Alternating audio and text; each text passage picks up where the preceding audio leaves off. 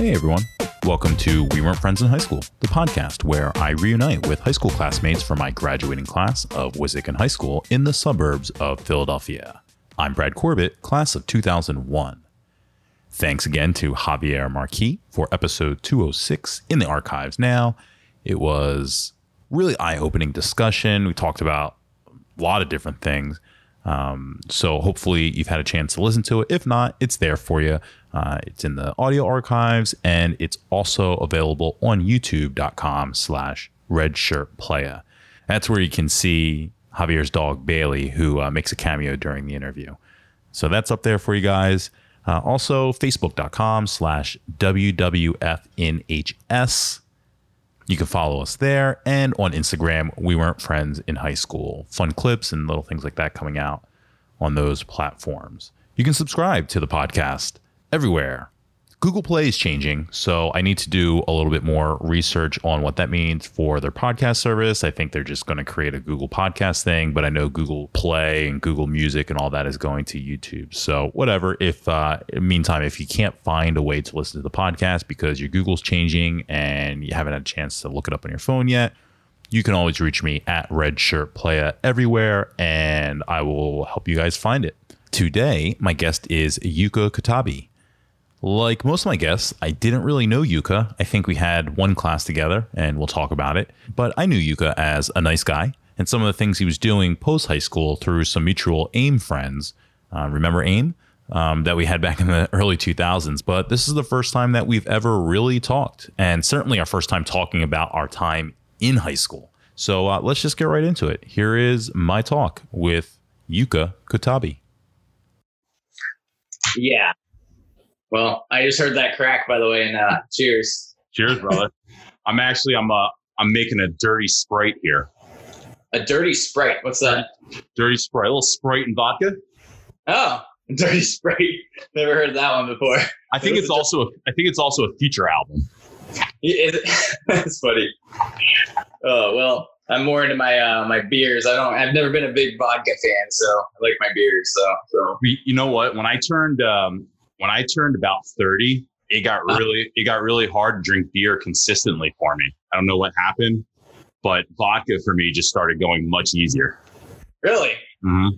I've always thought vodka tastes like rubbing alcohol, so it just never really did it for me. But you got to have the right amount of lime with it, or mix it with Sprite.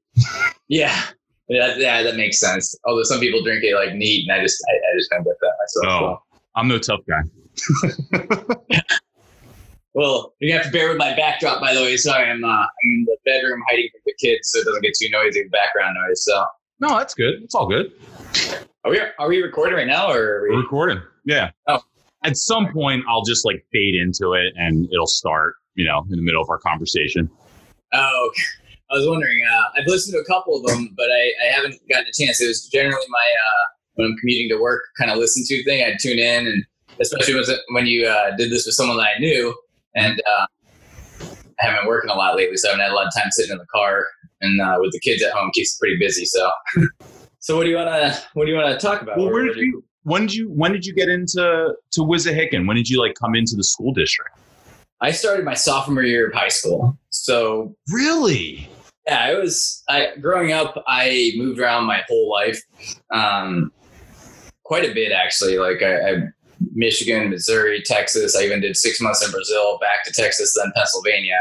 And that's when I started in Pennsylvania. So when I left Texas, I was in Austin. And that's where I consider I did most of my growing up, 2nd grade through the 9th grade, with a 6-month stint in Brazil in the middle of that. I went to Brazil for 6 months during that. And then ended up in Pennsylvania after freshman year of high school. So I was a little bit bitter when I originally ended up out there. I don't think it's kind of shaped our decisions on with our kids at a certain age point where it's no longer acceptable to move if you can avoid it, so to speak. So, but yeah, so it was sophomore year. What was going on? What was your life like growing up? What was making you travel all around in family?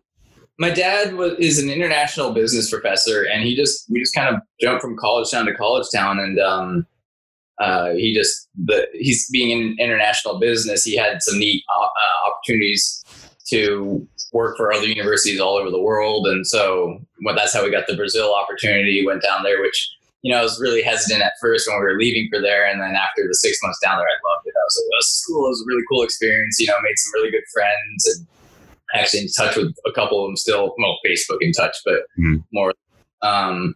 So it was a neat experience. And then he just kept kind of moving around, I guess, more or less chasing different job opportunities pretty much. Yeah. Wow. So you said like Midwest, it sounded like you said, right? In Texas? Yeah, I was in Texas, in Austin, Texas, from 2nd grade through the 9th grade.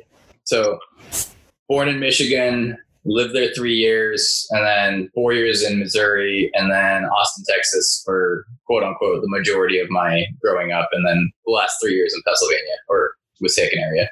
What was Austin like? I loved it. That's also why I was so not happy about the movie. I loved it down there. I had a good group of friends. And once again, that was my kind of growing up area. So they were like the friends you grew up with from childhood and leaving them. And so most of the people I hung out with in Pennsylvania were pretty aware of my want to go back to Texas / all that, so to speak. So for a while there, I was like trying to work out a deal where I would actually be able to finish high school and move in with my friend. My parents stomped on that idea, but I was really working out because my buddy down in Austin was one, his parents were willing to take care of me for a year. And I was like, let me graduate high school in Austin because I want to go back. So I kept trying to wheel and deal a way to get back, but ended up not. So what township did you move to when you came here? You're going to laugh because I was in Bluebell. What is that? Yeah, it's Bluebell. Whippane. Is that Whippane? Yeah, I guess Whippane, but Bluebell's recognizable. That's fine. Yeah, I think Bluebell's a township. I was going to say, I was like, well, my geographical memory of the whole area, because I only lived there the 3 years, and I would come back from college every once in a while, but for the most part, didn't really come back after graduating high school. I don't remember a ton of the geographic layout, so to speak. So wow, that's pretty wild that this was really just like kind of like a stop for you. Yeah, it was just the 3 years, sophomore, junior, senior. So it was fairly short in the big picture things, and you get to Bluebell and you come to, did you get here in the summer, like right before 10th grade or for 10th grade? Now you're jogging make me think really hard about some history here. We moved there, I think, over the summer, and I actually lived in Plymouth Meeting. No, maybe it was Plymouth Meeting. We lived in a little townhouse for a couple of months because our house wasn't available or something. So we were out. I think it was Plymouth Meeting. It started with a P, but yeah, I'm pretty sure it's Plymouth Meeting. Yeah. And then shortly afterwards. And then I think that was during the school year that we moved from the townhouse to the house we were in. Okay. So I don't know exactly how my dad had it all arranged, but I remember we basically were living, like the whole basement was just filled with all our stuff, and then we were just kind of living temporarily until we could get into the house, so to speak. So when you get here and you get into Wissahickon, I got to imagine somewhat different than Austin. Yeah, it was definitely a shock. It was definitely a shock. And, one of the biggest things for me was obviously what I discovered really quickly is it seemed like a lot of people, I think I didn't even observe it very much when I was back in Austin because I quote unquote grew up with the kids there too, but everyone kind of knew each other for forever, because you guys had all grown up together, the ones that had been in the area. Mm-hmm. And so being like a new kid there was kind of a tough transition for me. I didn't particularly, I don't think I can say I loved the transition. It was kind of nerve wracking, and it was, it's kind of a big one, especially at that age, freshman year or after freshman year. What is that? 13, 14 years old, somewhere around there. 15. 15. Okay. So right around 15 ish. Yeah. So either way, it was a tough age to be doing that transition. It's, especially as high school kicked in, there's cliques. People were already friends with the people they planned on being friends with for their journey, so to speak. But Yeah, and it was just a big shock too because it's just so different. I didn't even realize just how different areas of the country were until I made this move because I was always too young to really realize it before. And then after freshman year, I'm moving up to Pennsylvania. I was just like, I was very surprised. You just don't even realize, I guess, when you're younger, how different areas of the country are. So, do you remember anything that stood out for you that was kind of a shock? Well, the weather, that was a big one. That was a very big one. Seasons, right? Seasons. Yeah, there's seasons, and Texas, you have hot, and that's about it. It cools off a little bit, then it becomes hot again. And then the biggest thing was for me, so I was really, really big into like BMX biking when I was a kid. And we had our whole little group of guys. We'd all go out, ride a skate park over at the dirt jumps. And that was like our thing. And we'd cruise all over town and we kind of had free reign. Like our parents had actually just let us like cruise around on our bikes and just go around all over. And Austin was a little bit smaller town, obviously, than Philadelphia area. So and Bluebell being like the suburbs, it was entirely different where there wasn't, I just didn't really find that same group that I had in Austin. It was, basically me and all the, like, I don't even know what you call them now, but like it was all of us BMXers and like the skaters and all that. We'd all hang out together. We'd all go to the park together. We'd all do stuff like that. But then moving to Pennsylvania, I didn't find that group. And then I also didn't have the ability to ride around just to go find a place to go, ride the bike around, like where there's jumps or everything was in the city. You needed a car. I was too young to drive. And it was just like a big shock where I lost that really significant part of my life. And that didn't exactly help with the transition either, where I didn't find a soft landing spot, so to speak, where it would kind of make me feel more at home, So that was probably one of the biggest things. Did you ever see Airborne? No, what is that? It's a movie with like, among others, like Jack Black and Seth Green. But it's about a kid from California who's a big surfer and he has to move to like Cincinnati, Ohio to stay with his cousins for the year while his parents go on like an excursion. And he gets his rollerblades sent to him. And that's like his escape into being able to like bring a little bit of peace to California. There's like an indoor garden or something that he's able to skate through, like a skate park. Oh, okay. But it's like that's his like able to bring a little piece of that area with him. Yeah, and that would have been nice to have something like that, I guess. Yeah. So then, what was did you have a break as far as like socially or something that helped make you kind of settle in or feel a little bit more comfortable when in your first year? My first year. So first year we couldn't drive yet. I'm trying to bring myself back. I would say the first year, I met some really, really good people, and but not being able to drive yet also was a little different because that's when you'd have your parents drop you off at like the movies or the mall or wherever the hangout spot was going to be. But I definitely don't think until I could drive was there a feeling of like reprieve, so to speak, because it was still a little bit more. It was just very different. I don't know. It's hard to explain. And then once you could drive, obviously the world becomes a lot smaller, or the area becomes a lot smaller because you can actually start going out on your own. You're not having to constantly rely on rides or anything like that to go see friends. But yeah, the first year was definitely much more difficult. Once the driver's license helped a lot once that all came around. So what broke the ice for you at Wissahickon once you were there? How did you start to blend in? Was there an activity or a group of friends that you were able to connect with? Or so yes, there was definitely Scott Beck. Remember Scott Beck? Yeah.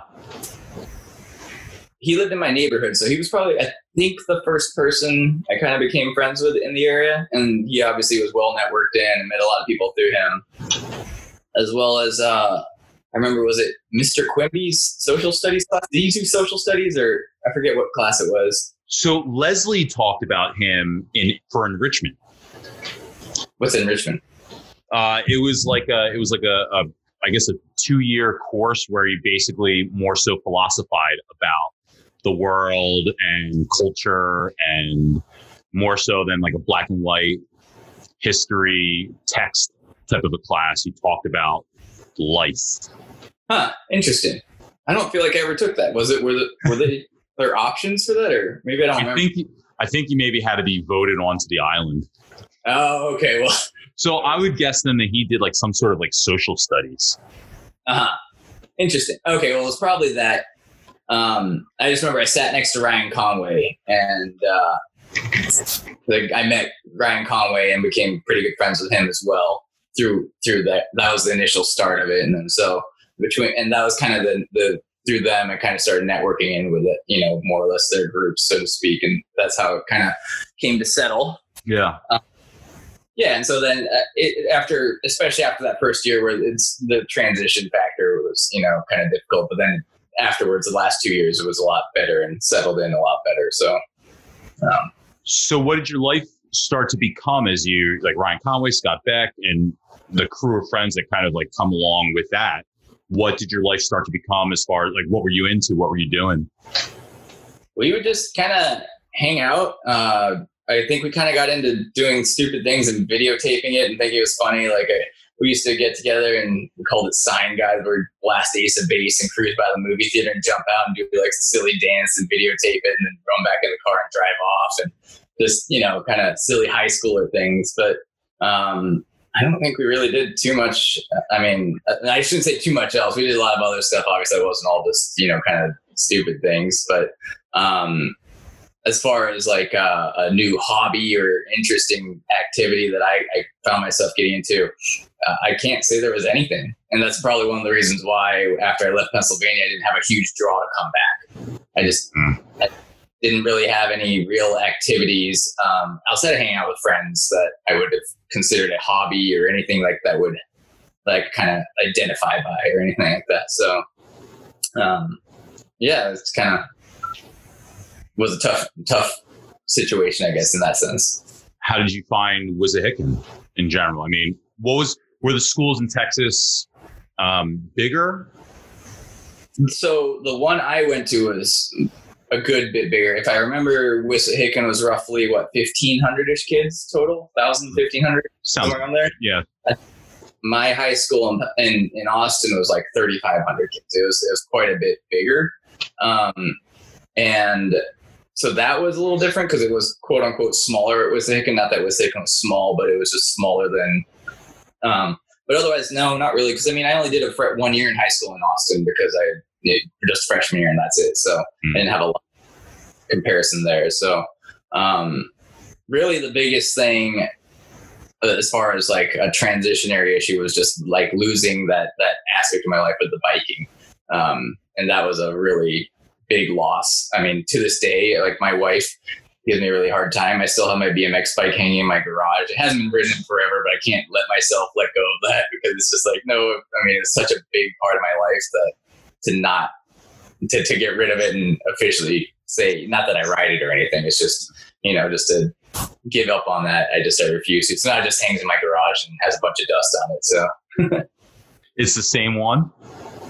Well, I had a few bikes, but it's my last bike, last one that So no one was into, I mean, there was no one really into biking out here. Like you were never able to really give it a go anywhere.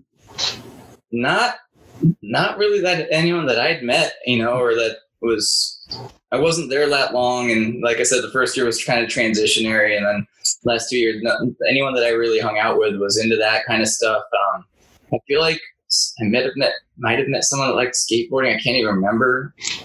But no one like it was, in Austin is every day or moment of free time. Like you get out of school, we knew a couple spots to go hit up and ride.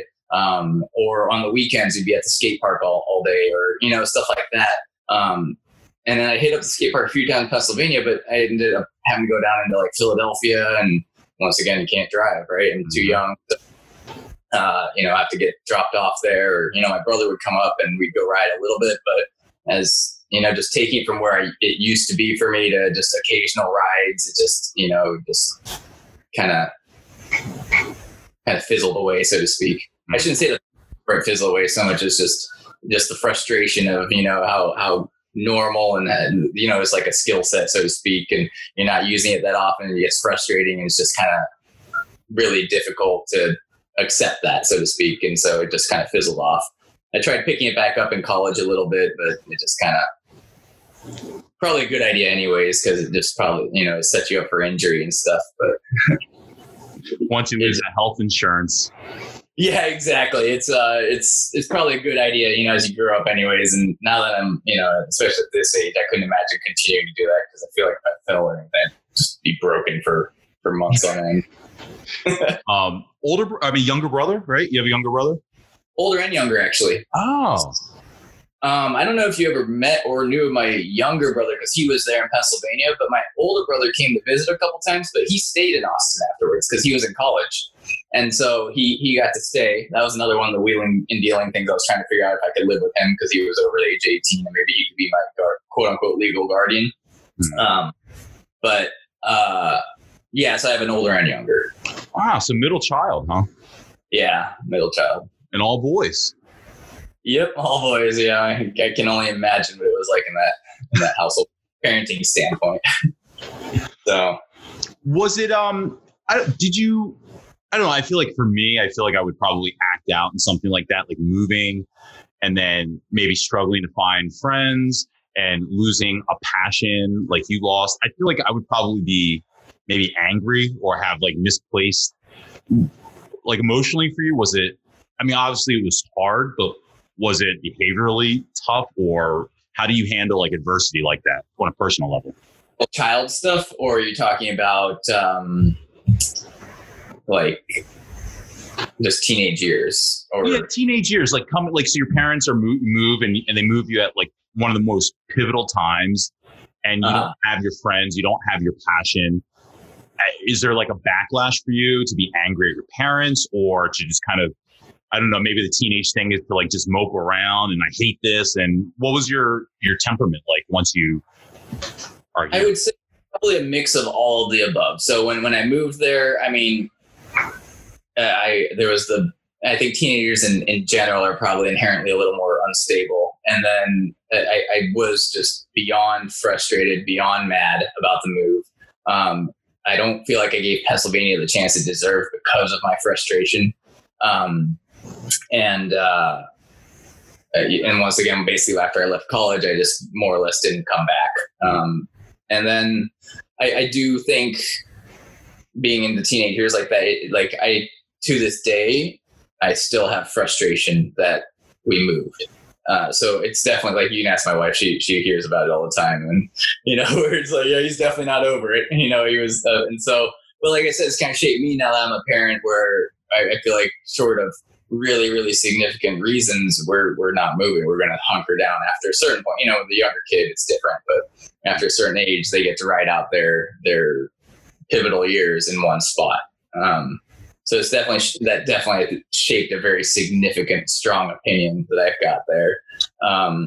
But yeah, I think the biggest things were, I was definitely bitter. I don't think I gave Pennsylvania the fair shot it deserved, just because I was so bitter, and I do feel bad looking back at it now, but at the same time, it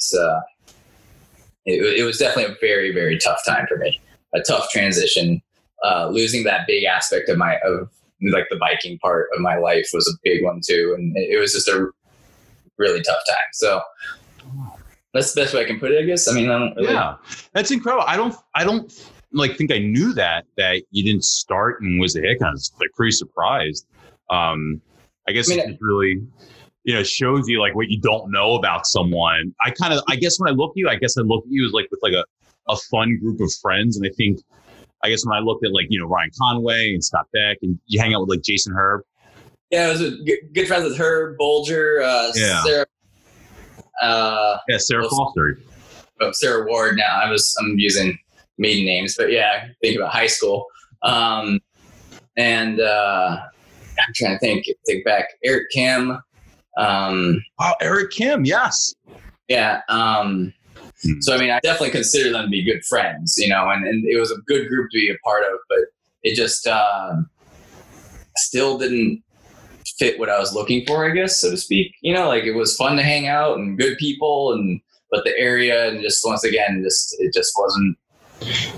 Did you get to experience other areas in the Wissahickon school district? Like, did you get to hang out in Ambler at all, or?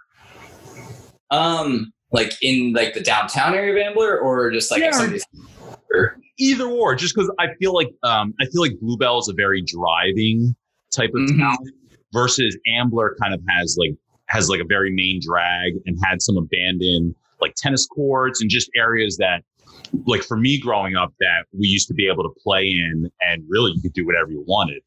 So I was curious, like for you, did you have? I went over to a few friends' houses that lived in the Ambler area, but we never really hung out in Ambler. I remember going downtown Ambler a couple times. More like I remember going to getting like fitted for tuxedos, but you're more going to the stores rather than hanging out in the area, so to speak. So I'd probably say no. I don't really think I really got to spend that much. It seems like the way you're describing it, though, it's a little bit easier to get around and find meeting spots versus Bluebell, where it was.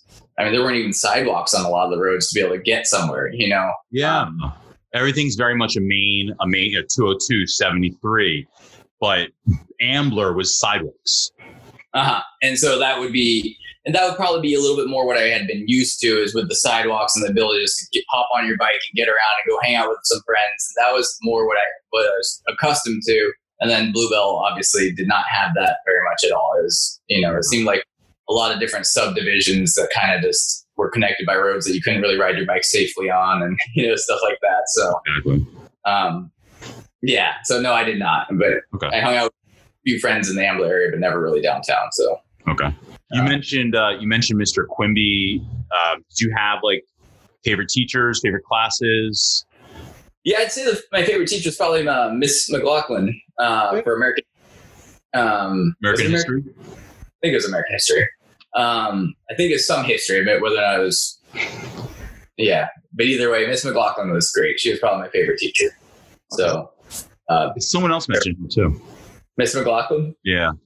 Yeah, we terrorized her pretty well. So, but some pretty fun memories out of that class, but she was always fun. I think you and I were in TV lab together. Was it called TV lab or TV? Mr. Malone? Yes.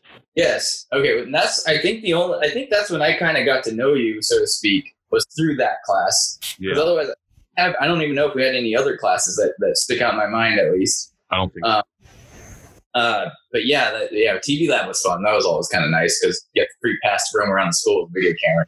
Well, that's what Jason was saying. So when you mentioned that was kind of like your thing for having fun with your friends, like kind of hop out and do shoot videos. That's instantly where I went was TV lab, but that's kind of like what they would just let us take these cameras and just, Mr. Malone would just go, whatever, like, just go ahead, just come back with the camera in one piece. Yeah, exactly. Do whatever you want. You go around the hall and just shoot stuff.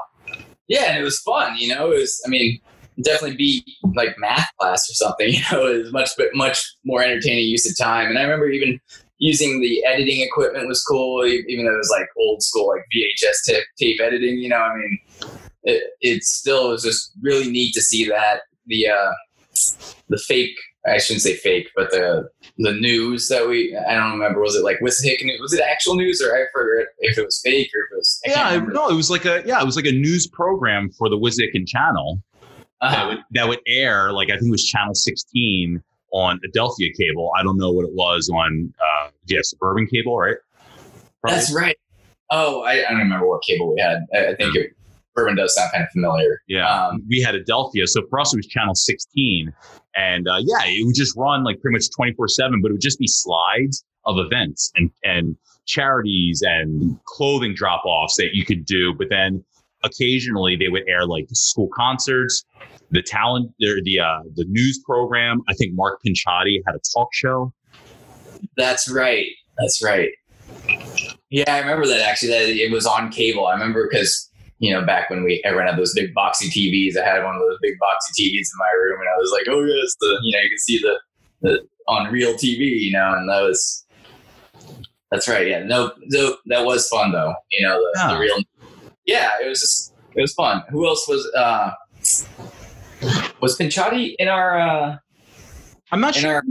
I'm not sure if he was in our class, but I remember we had Brandon Deese and I think Adam Salter and Kevin DeProsperous. All in TV Lab together? I think so. Okay. I'm trying to look back. I think Conway was in it too. I think Conway and Jason Herb, I think. And the only reason I think that, and I don't remember if you collaborated with other class periods or not, but I remember me, Jason, and Conway doing a documentary to make fun of Conway when we were in seniors, or like a video documentary because he still rode the bus to school, so we were giving him a hard time about it. And I remember we had like all the kids throw all these wadded, paper up and throw it at him on the bus to make fun of him. So yeah, kind of like just teasing them and stuff like that. Yeah. That's great. Yeah, I kind of wish I could find that video. It's pretty funny. So I do wish I've reached out to Wissahickon to see if I can, like, this is before the quarantine. I don't know who's in there now, but just see if I can get my hands on some of these like videos from the old shows, and I'd love to see some of that content. That'd be super cool to see that. But I mean, I wonder if it even work. Like, does VHS, not F, VHS even shelf life like that? That would work. Like, I don't even know who has a VCR. I would hope they digitized it at this point. Oh, they can take it. That would make sense. I would hope the school district would like digitize their, sit on it and all that. Yeah. Have on file. But I wonder if they still have it or not. Because after a certain point, you have so many years of that too. I wonder how long they sit on it for. So, I mean, for people that don't know what we're talking about that are listening to us, like, I do video editing now. So for me, it's like, it's all digital. You put all your stuff on an SD card. You just put it right into your computer. But we had to actually film on a VHS camcorder, not like with an adapter, not like a smaller tape, an actual like SLP 6-hour VHS tape in the camcorder. What's that? You said what's SLP? Oh, slow play. Oh man! Like the actual. We were using the big actual like supermarket bought VHS tapes. Oh man! And that's what we had to put in, right? It was a Wissahickon. That's what we had to shoot with. And then we would do the reel to reel. So you had to put in your VHS tape, and then you had like another VCR that was a blank tape, and you had to literally like play and record. You're like dubbing. You're basically just like dubbing tape. Yeah, I mean, you had to like kind of, especially when you're editing, you had to like put them like and stop. And I remember pausing, and then we had this little wheel you could spin, like, I don't know if it's frame by frame is the word, but you would just spin it a little bit further, and yeah. No, I'm sure, especially as you in the field you work in, it's you're very aware of just how different it is, and just.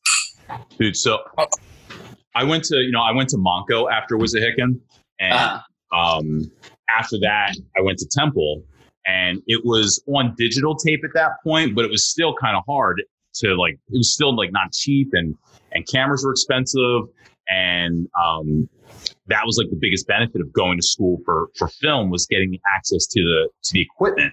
But you still had to like transfer your digital tape into a computer by like, there was no like drag and drop. You had to like encode the tape digitally into your computer of everything you shot. But how do you take the tape and encode it into a computer? Like, is it like it just plays off a VCR and a mini? It was so these were like, they were called DV tapes. They were like yay big.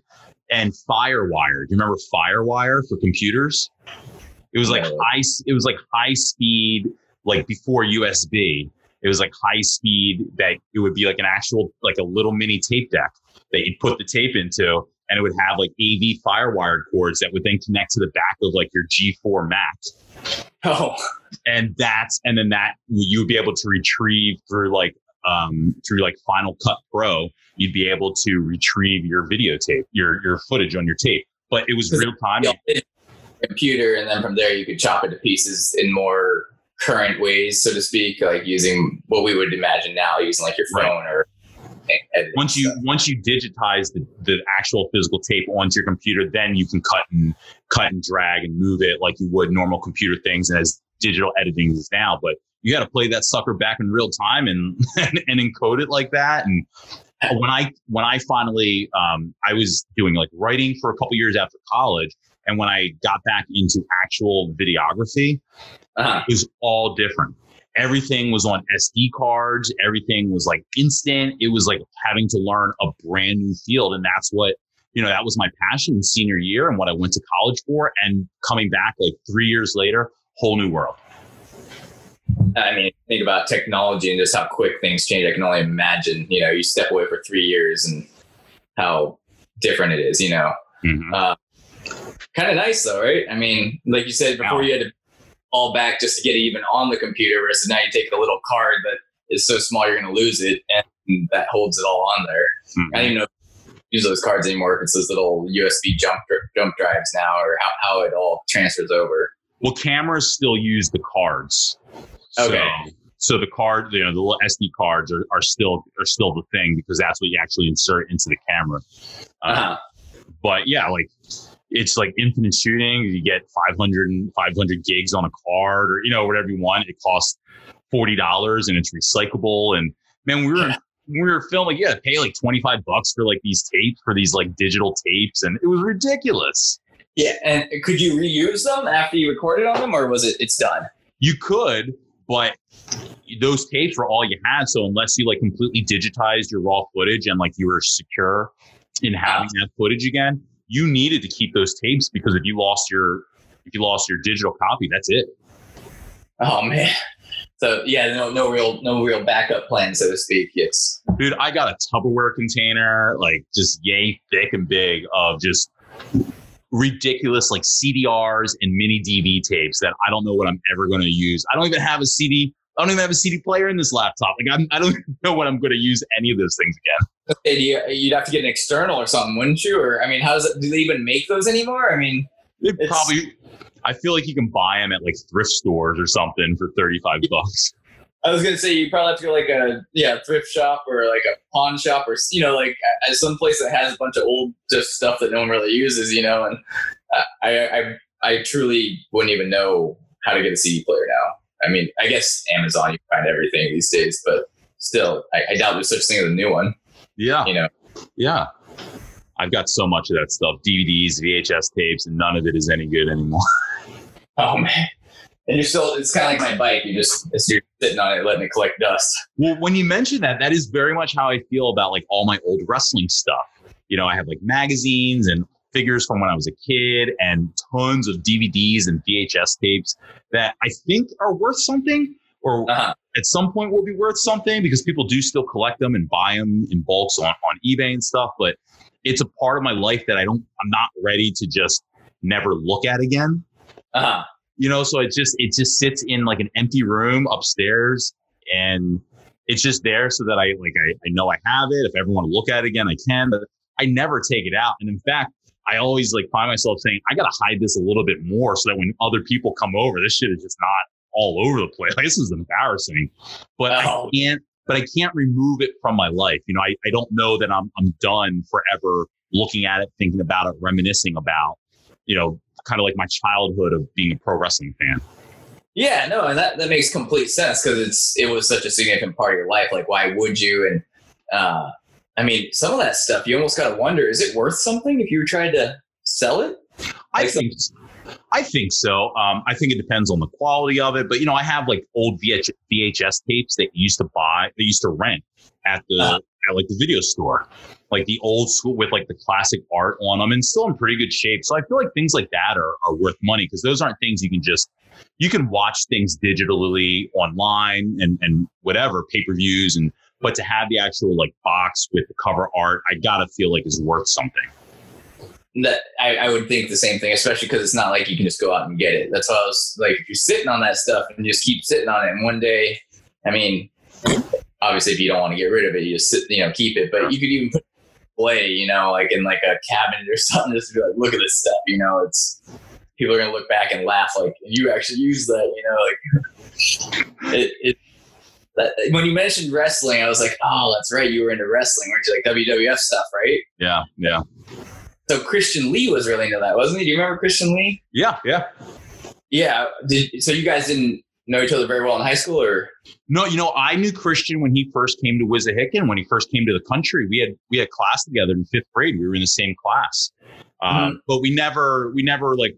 It's funny because I remember him learning how to chew gum, And I always used to say that I helped teach you how to chew gum, but he would always say, John Saunders helped me chew gum. You didn't help me chew gum. So I don't want to overstate my relationship with Christian when we were very young kids.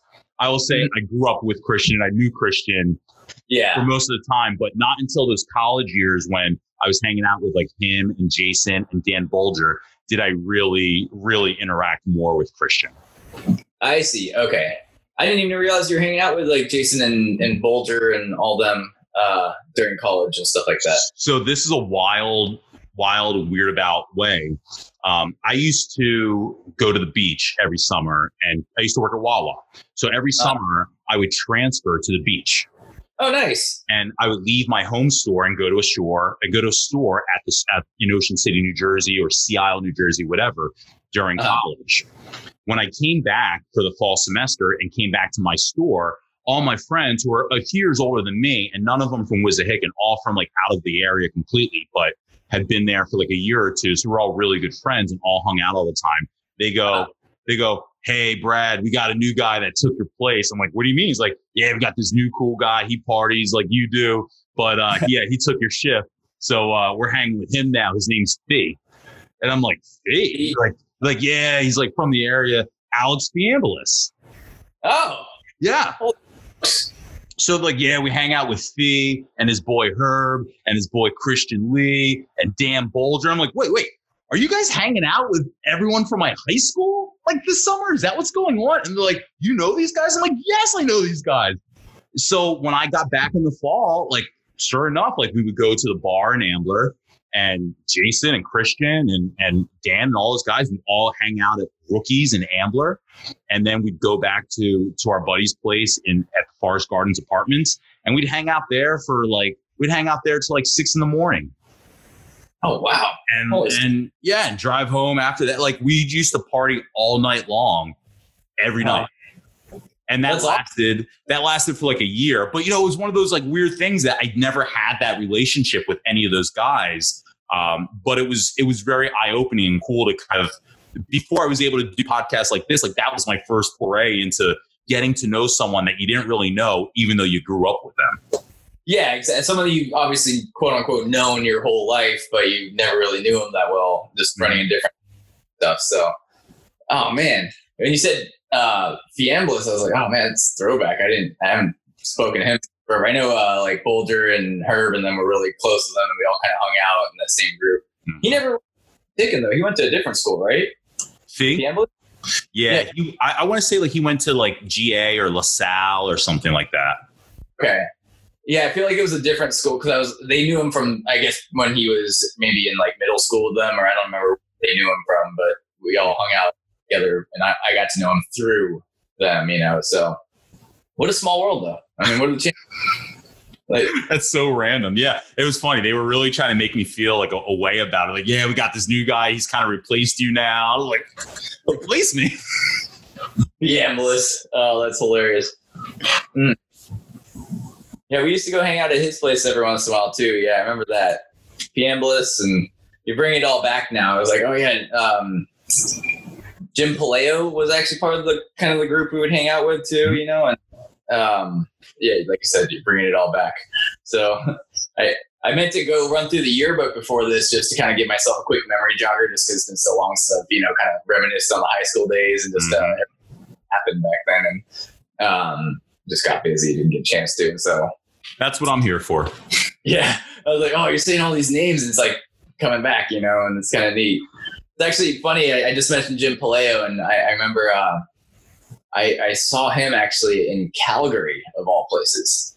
Yeah, it was a really random thing, and I was on a layover out there, and I had Facebook noticed that he was living in Calgary, and so we just randomly got together, and I don't know if he's still out there or what he's doing, but that was the last time I spoke. I think I've spoken to him since then, but yeah, it was pretty cool. It was kind of random. Like, oh, man, wow.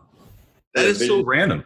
Yeah, he had just moved there from Pennsylvania. I was surprised because I didn't think he was, I always thought he was just going to stay in Pennsylvania. He seemed to, never want to leave. He was very happy there, and I didn't realize. And then I remember on a whim, I was like, you moved to Canada? What are you doing out there? That's a pretty big change. And But yeah, it was really, really kind of random and kind of neat.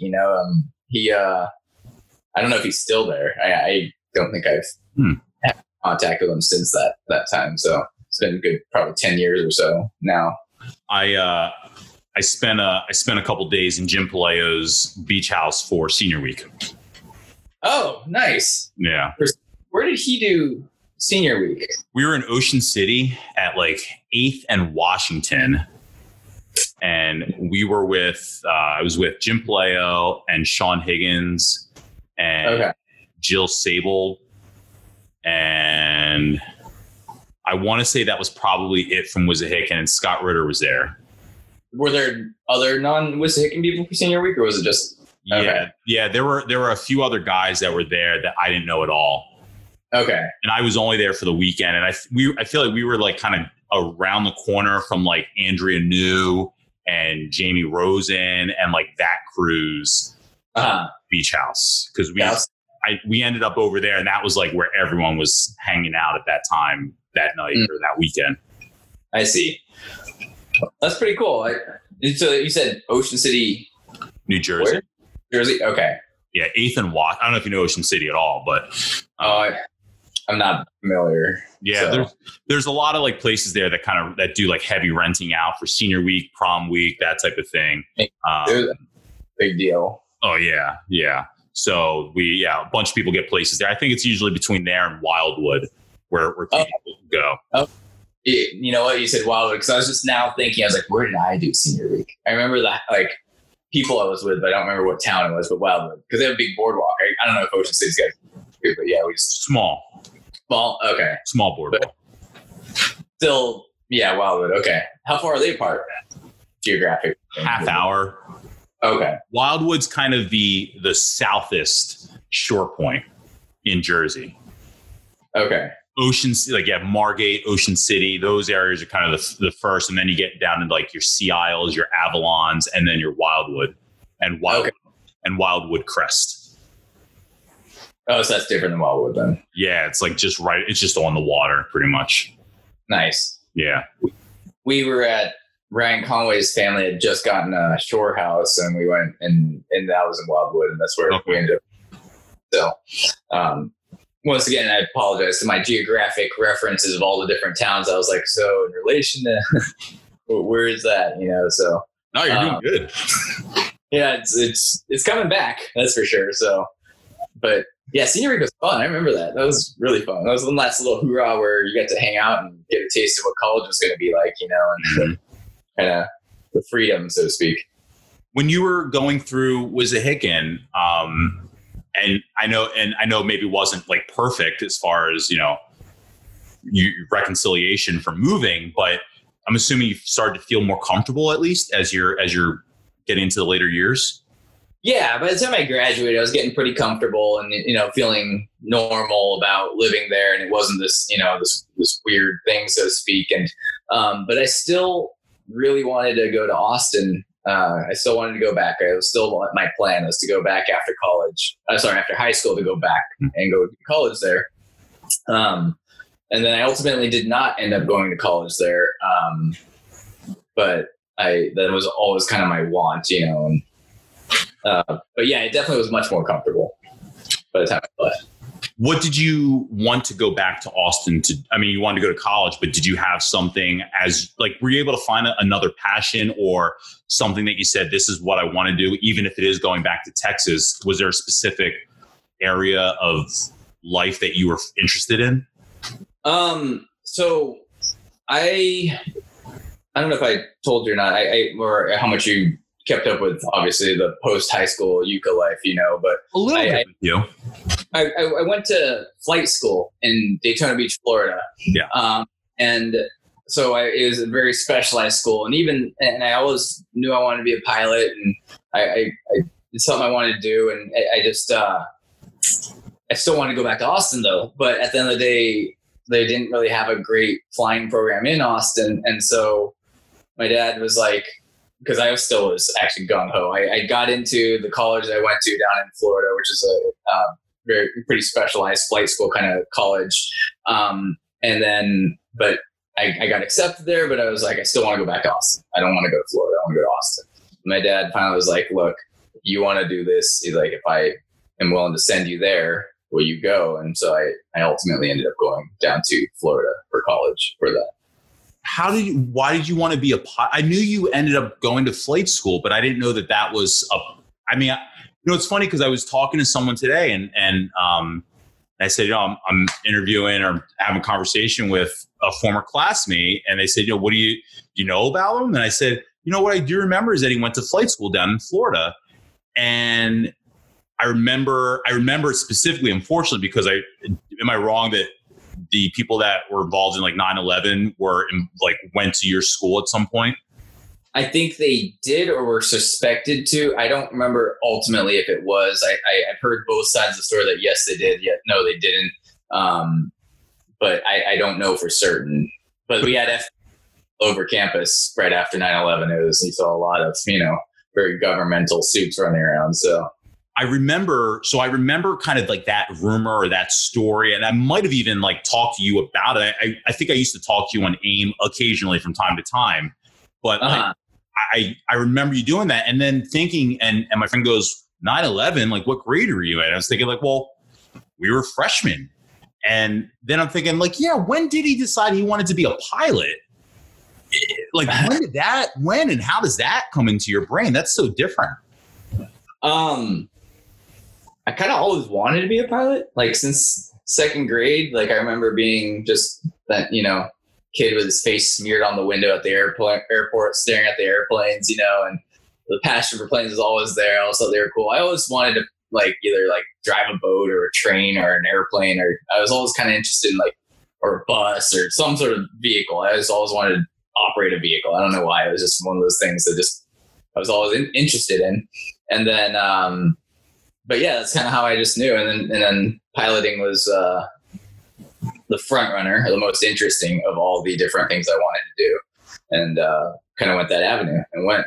So did you? I mean, you said second grade, but did you remember when you're still in Texas? As far as you thought, was that something you wanted to pursue at that point, or did that start from a career standpoint, or this is something I could go to college? Is that something you realized before Wissahickon? No, I did not realize that it's something I could pursue. I didn't think there was any chance. I didn't even know how you go out even becoming a pilot. I had no clue about any of that. And I don't remember the guidance counselor's name, but I remember talking to him about it. Because I think didn't we all go to the guidance counselor to kind of discuss what you want to do after high school, or I don't think point you in a direction. Discuss it, yeah. Yeah, I mean, I just remember it was like, well, I want to fly airplanes, and I didn't think there was something you could go actually attain, or I didn't know the first thing about it. And then he recommended, he's like, well, I've heard of this college down in Florida that they're a big, aviation school. We did some research on it and kind of ended up being, it's like a big flight school, basically. It's, pretty well known in the industry. And so that's kind of how I got pointed in that direction. But no, I mean, until basically that conversation with the guidance counselor, I was kind of half joking when I said I don't want to be a pilot, because I was like, I don't really know. I mean, I was 17 years old. What do I want to do the rest of my life? I was like, I don't know, fly airplanes. You have your interests, and then you have I don't really know, what direction to actually go. And yeah, so I had a few good pivotal people that kind of steered me in that direction for sure, because if it was entirely left up to me, I probably would not have gone that direction for sure. Let me ask you this, just because of the time that we were in high school and because of the passion that you had for BMX, at any point did you think X Games or BMX biker? Because this was the time when that could legitimately be a career if you were good enough, get a sponsorship, compete, or at least try it for a couple of years till you break an elbow.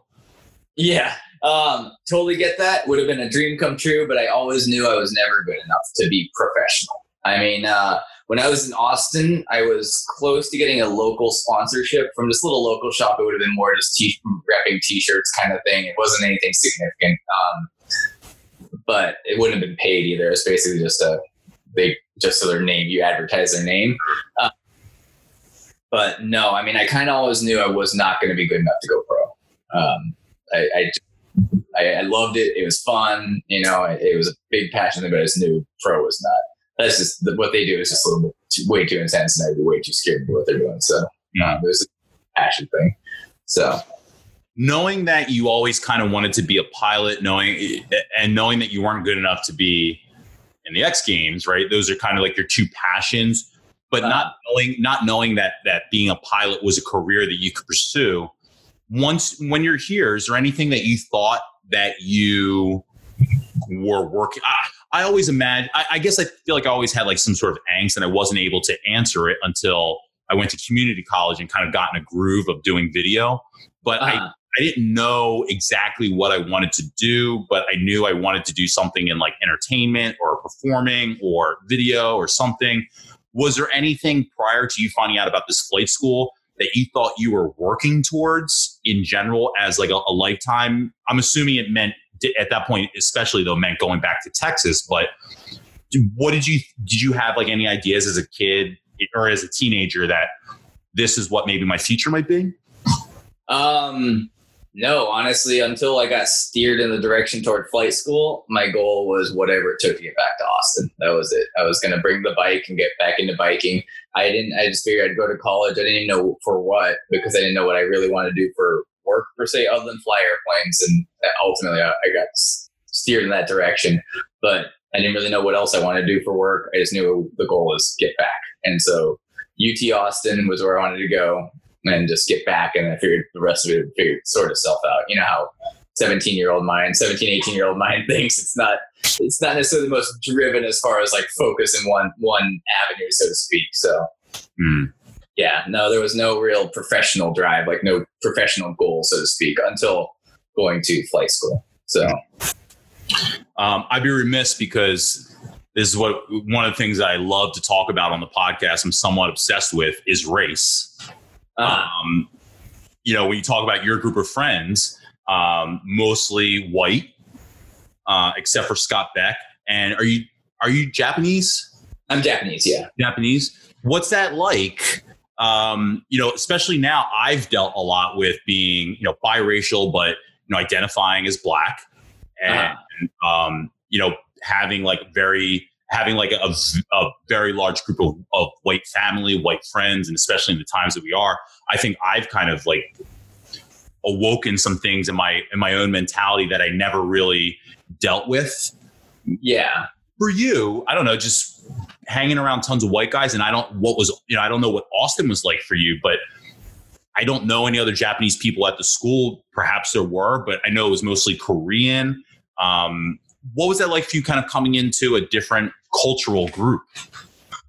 So that was actually one of the big things I kind of noticed was, so from where I lived in Austin, it was primarily a white area as well. So I shouldn't say all, but the vast majority of my friends were white. And coming to Wissahickon, I was actually surprised that there were so few Japanese and so many Koreans, because I in Austin at least, which was my only real other basis of comparison at that point in my life, there wasn't really a large Korean population that I was aware of, at least. And so race-wise, I guess for me, having done most of my growing up in Austin, I was just used to always being just being friends with white guys, people. Yeah, mostly white people. I mean, it was pretty much. I'm trying to think. I had a couple of Black friends, but in Austin, kind of like Wissahickon had a lot more. Trying to think. Yeah, I had a couple Black friends growing up in Austin, but not significant. It was mostly white friends, and Asian I never really had too many of, and I think I had the most Asian friends back in Wissahickon, actually, because I got to know through Scott Beck and Eric Kam a few of and John Yu, and I think we hung out with Matt Choi, and like a few of the Korean guys that went to school there too. And so there's a little group there where I'd hang out with them every once in a while, but for the most part, I didn't necessarily feel like I fully fit in with the group of Korean friends, because they all spoke Korean and they kind of got their own way, and I just didn't really feel like I fit in there per se. So I kind of just had that little primarily white niche that I think I felt the most comfortable and most blended in with, so to speak. So you had your family, but did you have in Austin, did you have like a Japanese I don't know. I don't want to say support system like you needed support, but I don't know. I guess when I talk about like high school and I talk about like some of the people like Kelly Brailsford and Olay Bradshaw and Aaron Cooper, and I really craved a Black experience in addition to, you know, the friends that I hung out with and Ray and Scott and George Barreca. But I still craved a Black experience to be able to talk about, you know, what I saw at the Grammys, or to talk about, you know, watching Martin. Or did you have or crave a cultural experience or a cultural identity outside of your family, or was that really non-existent, or was that not a thought for you? It was never a huge thought for me, I guess. I mean, so my mom used to be part of I forgot the exact name of it, but like a kind of Japanese society of, you know, where it wasn't like in a school district or anything. It was kind of all of Austin. If you were Japanese, they kind of all found each other and would get together. And she joined something like that in Pennsylvania as well, and we'd go to some events for that. But I never really craved it because growing up in the U.S., I don't even speak Japanese fluently. I'm by blood, I'm fully Japanese, but the way I was raised, I don't speak Japanese fluently. You know, we ate a good amount of Japanese food in the house, but it was kind of always a mix, and it wasn't like a fully, like, how do I put it, where I wasn't raised Japanese in America, so to speak.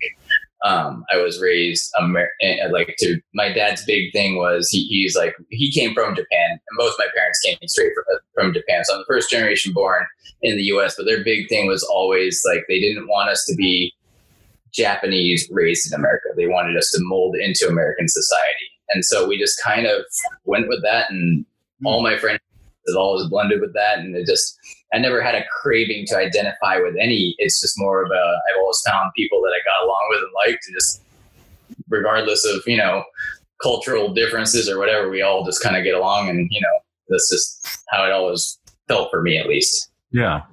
So it's interesting. I know Jason talked a little bit about partying on his podcast, and for him, he kind of, I guess he felt like it was definitely starting in high school. Were you partier, or what was your kind of like your fun? High school, I'd say we try to dabble in it a little bit. We, you know, drink and, just do typical high school dumb stuff. But I think, for the most part, I wouldn't relate high school life to being a partier. I think that for me kind of came out in college a little bit more. Mm-hmm. I think for a lot of people, it probably could be said as well, as you get the freedom and independence. But I always kind of was a little bit more, I guess, careful and reserved in high school, so to speak. Probably too afraid to get in trouble with my parents, you know. And I remember I did throw one big party at my house when they quote unquote trusted me to take care of the house while they were out of town, and I got busted afterwards, and stuff like that. So it didn't happen often. We would do things like that every once in a while, but it wasn't a big thing. In that aspect, as far as being a partier. I mean, how about you? Were you big into partying or ever, or post high school, or? Post high school and to current present day and time, still going. But no, in high school, and that's the thing, you know, I think it's becoming funny now of like how I'm not obsessed, but how I kind of bring it up with, you know, quote unquote popular crowd. But I'm always interested in, you know, like I asked Ryan Dunn about this. I'm always interested in everyone's kind of party aspect. I never drank. I never smoked. I remember one time in my life, senior year, drinking, and Scott Ritter brought like a bottle of like whiskey, and it was like, so we don't know what we're doing, because it looked, as I remember, it looked like a bottle of whiskey that like he took from his mom's liquor cabinet. You know what I mean? Like she's going to be looking for this 2/3 full bottle at some point. And I remember drinking it, like taking swigs out of it, and not even knowing what the feeling of being drunk was, to like, I don't know if this is even affecting me. You know what I mean? Like, it was a very weird feeling in that aspect, and it just didn't click for me.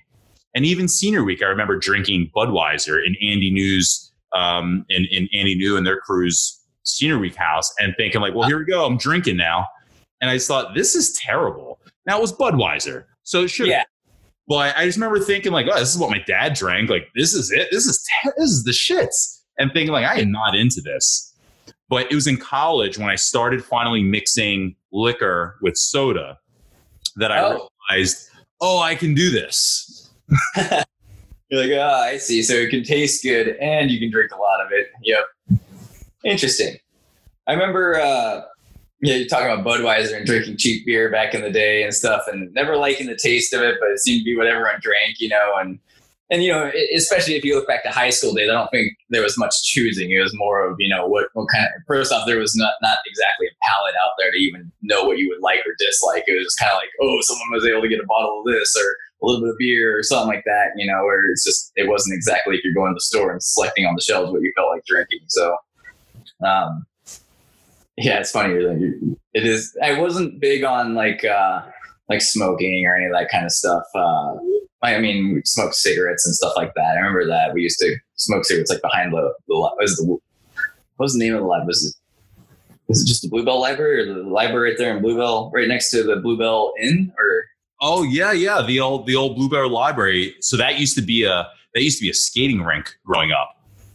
When I was a kid, that was Young's skating rink. I had my 7th birthday party there, and they turned it into, I think it was like the Wissahickon Library. Oh, okay. Oh, it's called Wissahickon Library. I couldn't remember the name. It was the Wissahickon Library, Bluebell Library. It was the one right there, and like the quote unquote central area of downtown. If you can call it downtown Bluebell, but Marabella's. Is that there? That was the restaurant on the corner. Yeah, there was that restaurant right on the corner. I thought it was called like the Bluebell. I can't even remember. The Bluebell Inn was across the street, right next door. That was like the big white, like kind of very old structure right across the street, all in Penland Bluebell Pike. Yeah. Okay. So you had the Bluebell Inn, Marabella's, and then if this is 73, and then you had the library up right here. There. So I lived fairly close to that library, and I remember it was kind of the hangout spot in high school. When I say hangout, I guess it was like we would tell our parents we were studying, and then we'd go and we would study some. I would definitely, some studying that would happen, and then we'd kind of socialize and then go smoke cigarettes behind the library. It's like, it was kind of like, it's just funny. Man, I totally forgot about that until you started talking about this. It's funny how it's all coming back, Yeah, because you're talking about partying, and I was like, I wasn't big. I wasn't big into smoking, but no, we did smoke cigarettes and that kind of stuff. So, but no, I wouldn't, and not to any scale of like partying. I wouldn't relate high school partying to anything like that happened in college. That was definitely a different scale of everything. So. Well, like how, I don't know, I'm really intrigued because you do this podcast of, like you said, 20 some people, give or take. And like, how have they been going obviously they've been going well as far as like socializing and getting to know, but how are they, is it been awkward or any, I haven't listened to all of them. Has there been, it's a cool, really neat concept. Like I said, it's awesome that you're doing this, and it's, like I was telling my wife about it, and I was like, yeah, it's kind of weird. Like it's like this high school thing, and it's like this podcast, and it's just kind of really intriguing that. And I was actually really like happy you asked me to do this, because I was like, oh, this is really neat. I was kind of wondering what it'd be like to do the podcast. So That's any good from the other ones, or any like what are you gathering from all of them? I'm gathering a lot about myself, to be honest. But I'm also gathering a lot of things about people. Like, so I'm learning about myself that I think I was really oversensitive. I think I took a lot of conflicts to heart. I think I'm not obsessed, but I definitely like, I think I thought too much. I overanalyzed, and I put too much meaning behind a lot of things that happened in high school. To where, when you talk to people who have we've all lived full lives. I don't want to keep saying that my life is different because I don't have a family, but when you talk to people who have a family and you realize, everyone's had some sort of, a lot of people have had some sort of like problem or issue or conflicts with other people, and they didn't give it as much of a thought probably as I did at times. And to where I thought like, maybe I felt like maybe I had mortal enemies, that people that if I were to run into them today would be like, fuck that guy. And I learned very quickly when Eric Coxon was the second interview I did. And Eric and I didn't feel had a good relationship at all in high school. Were you guys not friends, or did you even? We weren't friends. We didn't know each other really. I felt like we were adversarial, but when I talked to Eric, it felt like that was the furthest thing from his mind. Regardless of what our relationship was in high school, his demeanor was very much so like, this is now, like, you invite me to come do this podcast. Yeah, I'll talk about high school, but like negativity and things like that aren't things that he harps on. Issues. He talked a lot. I mean, he was very open about his life and problems that he's had and obstacles that he dealt with growing up. But as far as like he and I, that wasn't anything that he thought of, to where when before doing the podcast, if I were to think Eric Coxon, I would think, oh yeah, I remember that guy, and I couldn't remember anything specific, but I think just in general, my opinion would be, oh man, when we used to have issues, or I hated the crew he hung out with, or whatever. Like, and Eric was my second interview. So when I interviewed him, it was just like, that wasn't anything in his mind at all. Yeah. So it almost kind of like, and when you're in high school, you're such a different person. You're not mature, even if you think you're mature, and things can change so much. And I never felt like it was okay to just let things go from high school without some sort of closure. Like I felt like and that's probably why part of why this podcast exists. I think I felt like I needed to address things that I still thought of. And people still definitely think of things, remember things, are disappointed by things, love things. There's still a lot of memories that people keep with them. But I think me more than others, I kept more negative, and I thought that those had meaning, or needed to have some sort of resolution for me to be able to go on. And I think I'm starting to embrace the idea of, it didn't matter that much. And it didn't matter that much then. Even if I thought it mattered that much then, it didn't. And I don't think I thought of it then. Well, I don't think even when I started the podcast, I think I look at the podcast as like so much more of an awkward moment for people of, face to face, and like, let's talk about why we didn't like each other. But before we ever get to that point, we have so much communication about, and understanding about how they came up, what they were going through, what their troubles were, who their friends were, what they like to do, commonalities. Before I ever got to like really talking with Eric about difficulties I thought we had, I learned that he was biracial and Jewish and literally lived in the apartment complex across the street from me. Oh, really? Yeah. Did you know you were neighbors back in high school, or no? No. I knew he lived somewhere in that vicinity because I used to see him driving from school after school every day. But I didn't know he lived right there.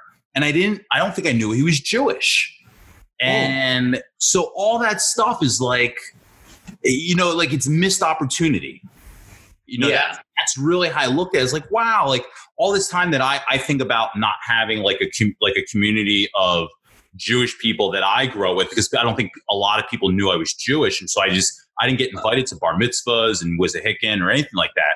But here was a guy that was literally a biracial Jew living the same identity as I was racially and religiously. Yeah. Like it's a missed opportunity to look at him and go, well, I don't like your style. I don't like the friends you hang out with.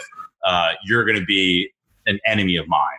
So before we can even have that conversation on the podcast, my mind is blown about the life that Eric was living during that time that I thought I knew him anyway. So it's interesting. Well, I mean, I'm sure it was really eye-opening. I listened to like probably the first half of that podcast, and then it's really interesting though, like in your situation where it's like you realize that you're both Black and Jewish, and with all the high schools, obviously in high school thing, people aren't thinking at a mature level like we are now, but you're not going to put the day to day and like kind of relate and imagine what's going on in his life versus what's going on in your life and so on and so forth. So it makes sense. It's got to be eye opening, I would imagine. Very much. And, especially like when I talk to a lot of girls about like girls that like, I thought were pretty, girls that I would have wanted to date. And you hear about them just talk about self-esteem, and like Holly had a very eye-opening interview just talking about what she went through, and a lot of that stemming originally from not feeling like she fit in anywhere. So she kind of felt like she was gravitating to who gave her the most attention. Interesting. And like, these are things that I never thought about, like, wow, how tough that could have been. That if I was outgoing enough then, I feel like I was an outgoing person, but I wasn't comfortable being vulnerable to say, even it's like someone like you, I'll be honest, like, there's a couple moments like in life that like you've crossed in my life that I was like, wow, Yuka's a really cool dude. But like, there's no like, there was no like moment where I think I felt comfortable just because I think I bought into the clique personality. There was no moment where I would have felt comfortable coming into like an Eric Coxon crew or even a Yuka Katobi crew to say, hey guys, let's hang out. Let's do something. You guys are all cool. I'm cool. Let's hang. I wasn't. It was like, oh, I don't hang out with them.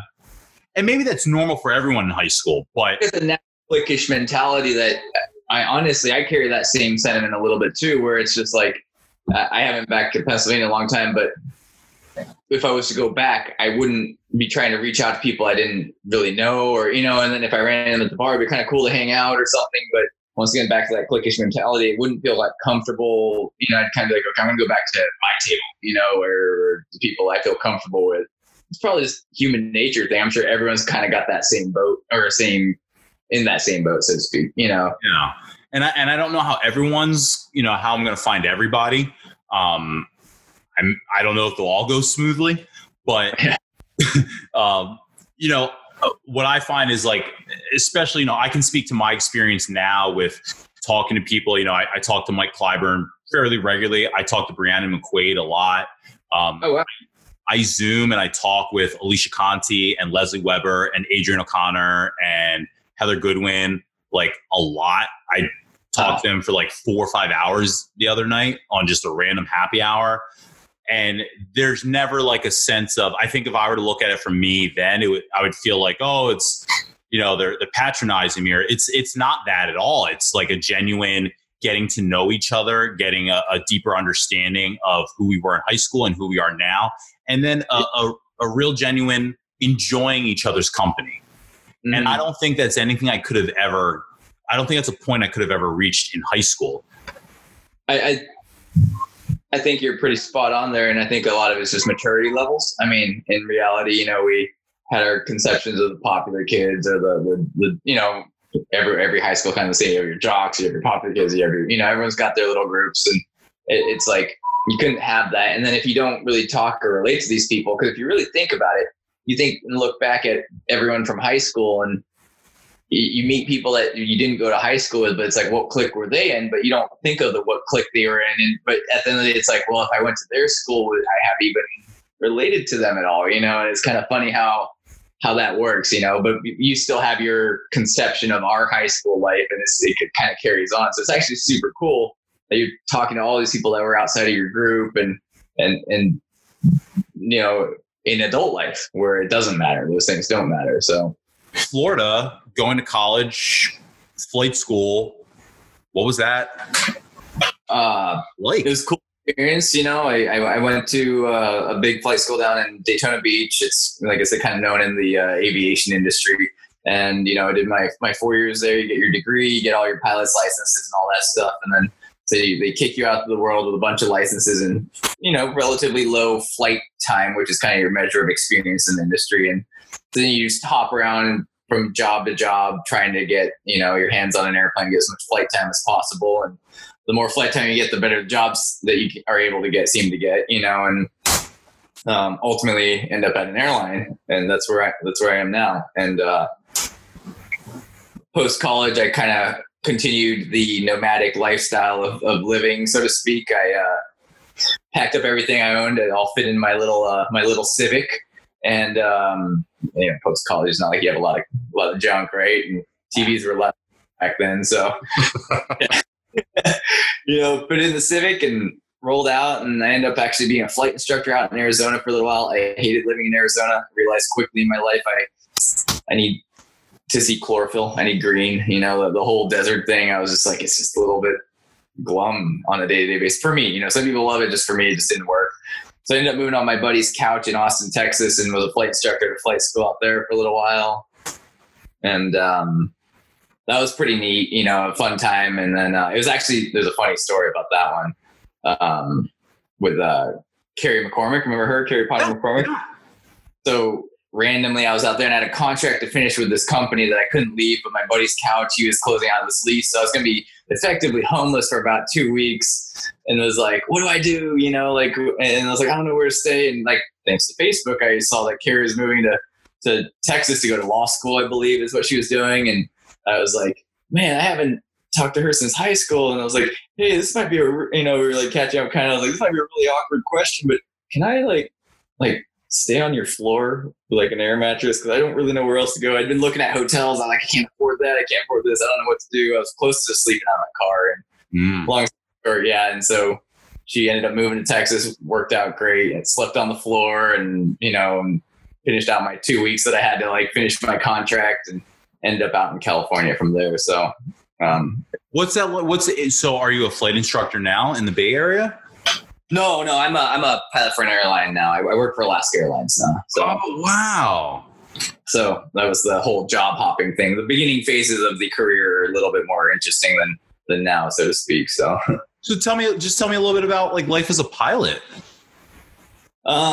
It's the only one I only kind of work schedule and stuff that I know of. And, I wasn't a career changer. I haven't experienced anything else. So it's only, I don't have a huge basic comparison, but it's neat. I like it. It's an erratic schedule. It's not, you work weekends, holidays, you work odd hours, sometimes in the middle of the night. You're gone from home. There's a trade-off stuff, but you're also home a lot. So it's neat. I love the job. It's a great job. It's fun. It keeps things interesting. Obviously right now in COVID world, it's not the best job to have, so to speak. My industry is not doing particularly great right now, but neither are a lot of industries, obviously, like we said earlier. But it's neat. It's you travel a lot and it's got. Do you fly to Alaska? It's funny. It's like one of the 3 states I've never been to is Alaska. Yeah. It's kind of funny. You would think by now, I would have been to Alaska, but no, I've never been to the state of Alaska. So that's one of my dream trips. Alaska? Yeah. Beautiful. I think it's everything I've seen or heard about it seems like an amazing place. It'd be totally worth trying to make the effort to go, but haven't done it. Yeah. No, I think it'd be awesome. I've actually heard one of the best ways to see some of Alaska would be to actually take like an Alaska cruise, maybe even just so you can see a couple different ports. But I mean, go like, I wouldn't even know what town would be a good town to go, stuff like that. You probably have to do your research if you go out there. No, I've heard the cruises is the way to go because it's very expensive to stay actually in the towns and they're so far apart. You go to Juneau, you're not going to get to Anchorage. You go to Anchorage, you're not going to get to Juneau. Like you've got to kind of keep it moving no matter what, or else. Or just plan on the one town and whatever surrounding outdoors activities are by the town. But it would be neat. But yeah, I've heard the same thing where the cruises are a good way to as your first, your intro to Alaska kind of thing. It's a good way to kind of get your feet wet, so to speak. So, yeah. But yeah, I've heard awesome stuff about it. I would definitely think summertime would be more ideal than wintertime. So you can see the sun come up, and all that stuff. But I like weird shit. Yeah, well, you could go do the ice hotels in Fairbanks. That'd be kind of neat. That'd be my style. Yeah, do that.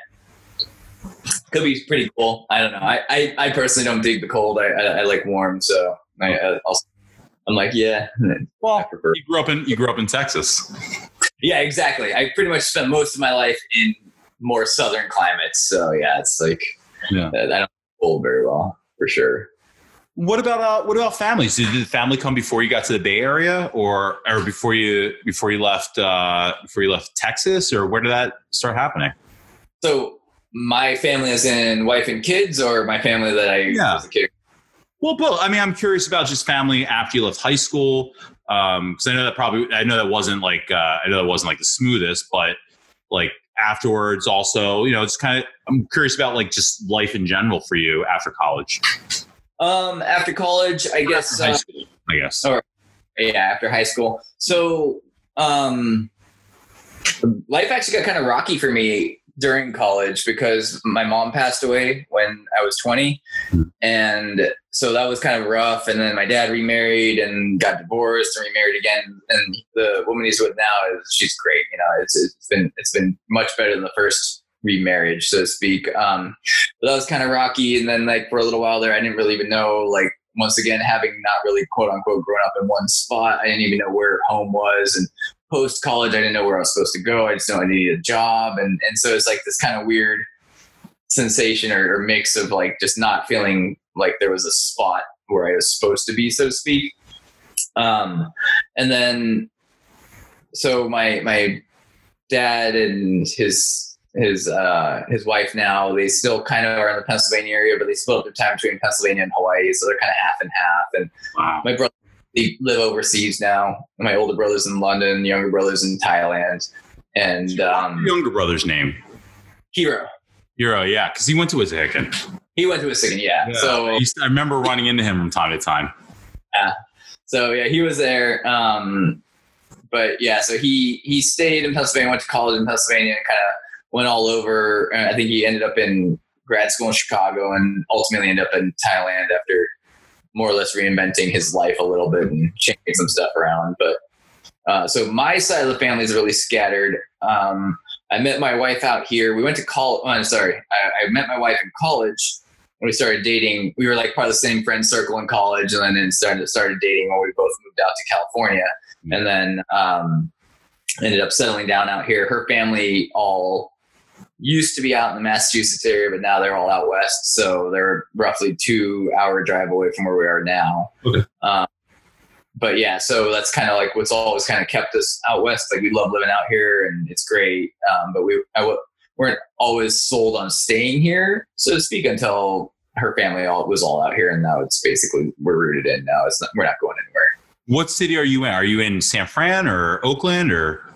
No, I'm actually in a small town north of San Francisco called Petaluma. If you've had Lagunitas beer before, that's where it's. And if you look at the bottom, it says Petaluma, California. That's where I live. I live like a mile from the Lagunitas brewery. So, wow.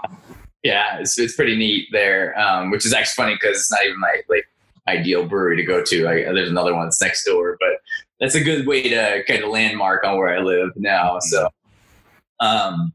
but so I'm in Petaluma now. We were in Southern California up until late 2018, so almost 2019. We were living down in Torrance. I don't know if you remember that from when you were out there where Torrance is, but so we were down in Southern California for roughly 13 years because our jobs initially brought us out to Southern California. We kind of just rooted in there. Always thought we might move to Northern California to get closer to my wife's family at some point, but never really did. And my wife was working, I was working, and then the kids, and we just kind of reached a point where we were done butting our heads against the wall trying to juggle schedules, and she decided to leave her job to stay home with the kids. And then it was kind of the catalyst to be like, she was like, well, if I'm quitting, let's move, let's get closer. And my job, I'm kind of tethered to big cities because you have to be kind of by the hub cities, so to speak. So I transferred up to San Francisco. So we live up in Petaluma, which is about an hour drive away from San Francisco. And we're closer to their family by a lot shorter drive now. So that's good. That's awesome. It's cool. Yeah. It's been a really good run. I can't complain. It's been 2 kids? 2 kids. Daughter who's 6.5 and son who's 4.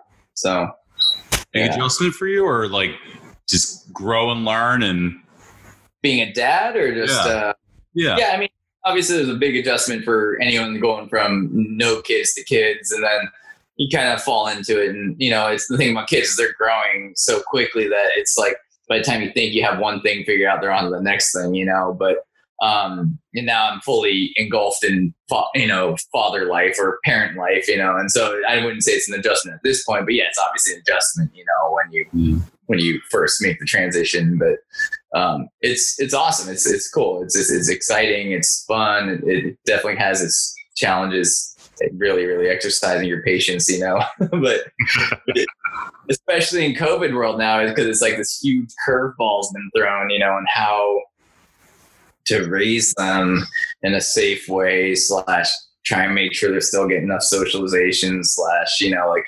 schooling and I don't think there's a parent out there that isn't completely like just stressed out and confused about how they're going to deal with school, whether it's sending them or homeschooling or whatever it may be. It's a total snafu, so but yeah, it's fun, and luckily it cuts down on a lot of the staying at home boredom. Like obviously now things are open up, so to speak, but it's still safer to kind of stay home. So most people are kind of more or less hunkering down, and so that part's been good. So the transition it's not bad, it's a little eye opening at first for sure. So do you still have like the desire? I know you ended up back in Austin, but are you over that now? Are you good with not being back in Austin? You're fine with where you are? And yeah, no, I'm total. I moved to California and was like, I love it out here. It's awesome. I love California. It's got its problems for sure. It's crowded, it's expensive, blah, blah, blah. But I mean, it's just a lot of fun outdoor stuff to do, and weather's nice. And so at this point, creeping up on 15-ish years out here, and it's the longest I've ever lived anywhere as far as they're concerned, so it's definitely home now. So definitely happy here. So it's nice, going back to the high school problems of moving and all that stuff. Like it's nice because it's like since high school, it's the first time I ever felt really rooted anywhere. So it's kind of nice. That's like this is the most stable like home life you've had since before you came to Wissahickon. Pretty much, yeah. Because obviously college, and it's not, you can't call that really stable home life. And then afterwards, there was the little nomadic bouncing around from couches to floors to that kind of thing. And so, but thanks for that Carrie McCormick drop, because I'm definitely going to reach out to her and get her on the pod. Should you should? I'd be really interested to hear the podcast and just be like, yeah, so he hit me up out of nowhere and be like, can I sleep on your floor? And be like, I know we haven't talked since high school. This is really awkward. I don't know how to bring this one up. But no, that's great. I love that. Yeah. So, no, it's one of those, look back on, obviously it's like the looking back on the earlier years or early 20s or whatever. This is the funny stories and all that stuff. So your post-quarantine, what's the future looking like? Say that, 2021, the new year starts off, maybe like springtime starts off like looking good. What's your life looking like? Back flying? And so I am flying still right now. I still have a schedule. It's not near the, it's not normal lifetimes, it's so there's two things I'm going to go into with that one, where the first is going to be the pre-ending of COVID and post-ending of COVID, what I'm thinking. So the pre-ending, right now, most airlines are pretty overstaffed because obviously the demand for this gone down overnight, and so they're offering these paid leaves. It's that partial pay, but you get paid to basically not come to work. It's just not at normal pay levels, obviously. But so I'm thinking about putting in for one of those, and if I get it, that's what I don't know if you remember me talking about how my wife and I stay up to like 11:30 researching some stuff. We've been toying with maybe, because their kids aren't going to school, getting like a RV or camper set up and just homeschool there, hitting the road and going. We've never done something like this before, so it's been a lot of internet research and stuff like that. But if this all comes together, that's the pre-ending of COVID plan. We'll see. I'm still, I don't know if that's actually going to happen or not. The post-COVID would be probably to go back to Hawaii, because when the world melted down, we were in Hawaii and the kids were having a blast, and we had to cut our trip short, just because it was just getting kind of crazy at home. We wanted to get home, and so we're like, we'll go back. Like, we will go back when things normalize, and it's good to be back there. So last thing I got to do, Yuko, before I let you go, is I got to go through the yearbook real quick, because normally if this was the actual show face to face, I would bust out your picture and make you sign for me. But there you are. Oh man. Well, No bangs, just no bangs, right? well, this is my my COVID haircut. I've got a pair of clippers, and my wife kind of gives me haircuts in the backyard every couple of weeks. You know. Your quote, Oscar Wilde, "Life is too important to be taken seriously." I still live by that. And you were in Students Against Drunk Driving in 11th and 12th grade. The other one? Yep. I'm pretty big on that one. Yeah. I've always been anti-drunk driving, so it's been a big one. Interesting. That's my other club was the Interact and SAD. Interact Club was 11 and 12, yeah. Yep. Interesting. Yeah. And no initials, just thanks to the family and friends for helping you get through the thing we call school. Man, that is funny. That is just looked at that in so long. I'm glad you have that. That's awesome. You know what? I'm probably gonna be motivated to pull my yearbook out from wherever I've got it stashed and take a look tonight. You know, like Yes. But yeah, definitely keep me posted. Let's definitely stay in touch. You know, like it's been a long time. It's great. I think I've probably spoken to you more tonight than I did all of high school. You know. So 100%. Yeah. But yeah, no, I appreciate you reaching out, and stay safe, stay healthy through all this. It was a good time. I will talk to you soon. Yeah, sounds good. All right, dude. All right, well, take care. All right, you too. Later. All right. That was Yuka Kotabi. Coming to Wissahickon in 10th grade had to be pretty tough. Yuka mentioned how tight everyone already seemed to be, and we've heard that sentiment from people who came into our school district in middle school, but coming into it as a sophomore was kind of a new twist that I hadn't really talked about with anyone. I was really interested in hearing about the life that Yuka left behind in Texas, all of his friends and his love of BMX. And it seemed from the outside for me like Yuka had always gone to school with us. You know, he seemed to blend in great with all of his friends. I never knew how homesick he was. And the idea that, when he graduated, he just wanted to get back home, I thought that was really, really interesting. I'm also really inspired by Yuka's COVID plans of traveling with the wife and kids. It's something that I think about doing. I watch YouTube channels on minimal living and people who travel the country in campers and vans converted for living. And I'm just really horrible with logistics. So best of luck to Yuka and the family if they do decide to get out on the road. We Weren't Friends in High School is available everywhere. Make sure you subscribe. That's how you get notified every other Monday morning when new podcasts come out. But you can also watch these conversations at youtube.com/redshirtplaya. All the old interviews are going up there as well. So if there's something that you missed and you're just getting into the YouTube and you're thinking, boy, I wish there was something from the 100 level, those audio podcasts are going up on YouTube for you to just kind of keep going through. Plus other related content like my conversation with Jess Ignon about policing and a special Hall Pass episode with Leslie McNitt, aka Leslie Weber, from our podcast 2 episodes ago. But this is bonus content of us just talking about music, mainly 90s stuff, and that is exclusive on the YouTube channel.